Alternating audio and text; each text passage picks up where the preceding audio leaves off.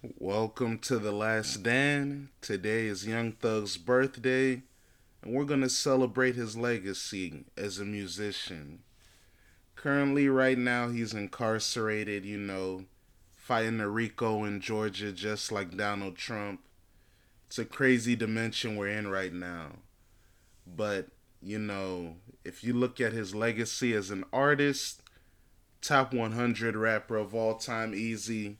He would be a Hall of Fame rapper, one of the most influential artists of his era. A lot of people tried to, copy his cadences, his flows, how eclectic he is, his personality, demeanor. A lot of people, tried to make fun of him. He was very controversial, wearing a dress, calling his homies his lovers, his bays, hey, but when it went to the music, hey, he was unique in his own way. His favorite artist of all time is Lil Wayne, and it's funny when I first played him around one of my homies, he was like, "Hey man, this nigga sound like Lil Wayne too much. I don't like it." But eventually, he was like, "Hey, he's the truth." And if I had to say my favorite Young Thug projects, oh man, number one might have to be either Barter Six or Jeffrey. That's tough. That's what one's gonna be between either Barter Six or Jeffrey. I think those are his most complete bodies of work. Then you got after that, of course, you got 1017 Thug. You got Super Slimy with Future.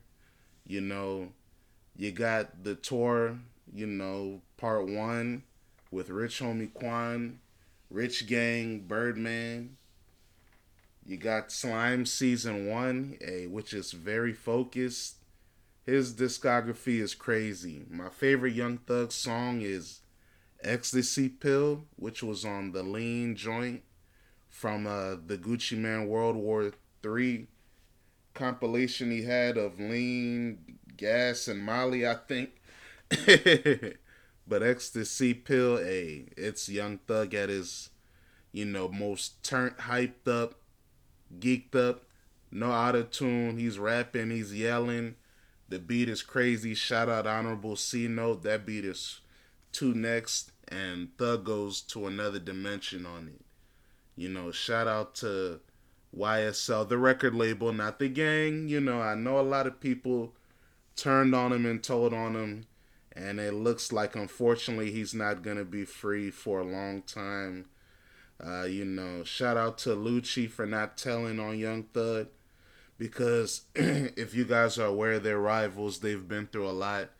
Lucci could have told on Young Thug and got a great deal, but he didn't. A lot of Young Thug's friends and family did tell on him though, so hey, it's unfortunate. Shout out to Mariah the scientist.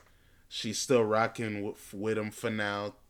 Had a live performance recently and said, "Free my baby daddy, Young Thug." So hey, man, a lot of people still supporting you. Drake's wearing shirts showing you love. Futures showing you love at shows. So hey, man, salute to Young Thug. Shout out to your musicianship.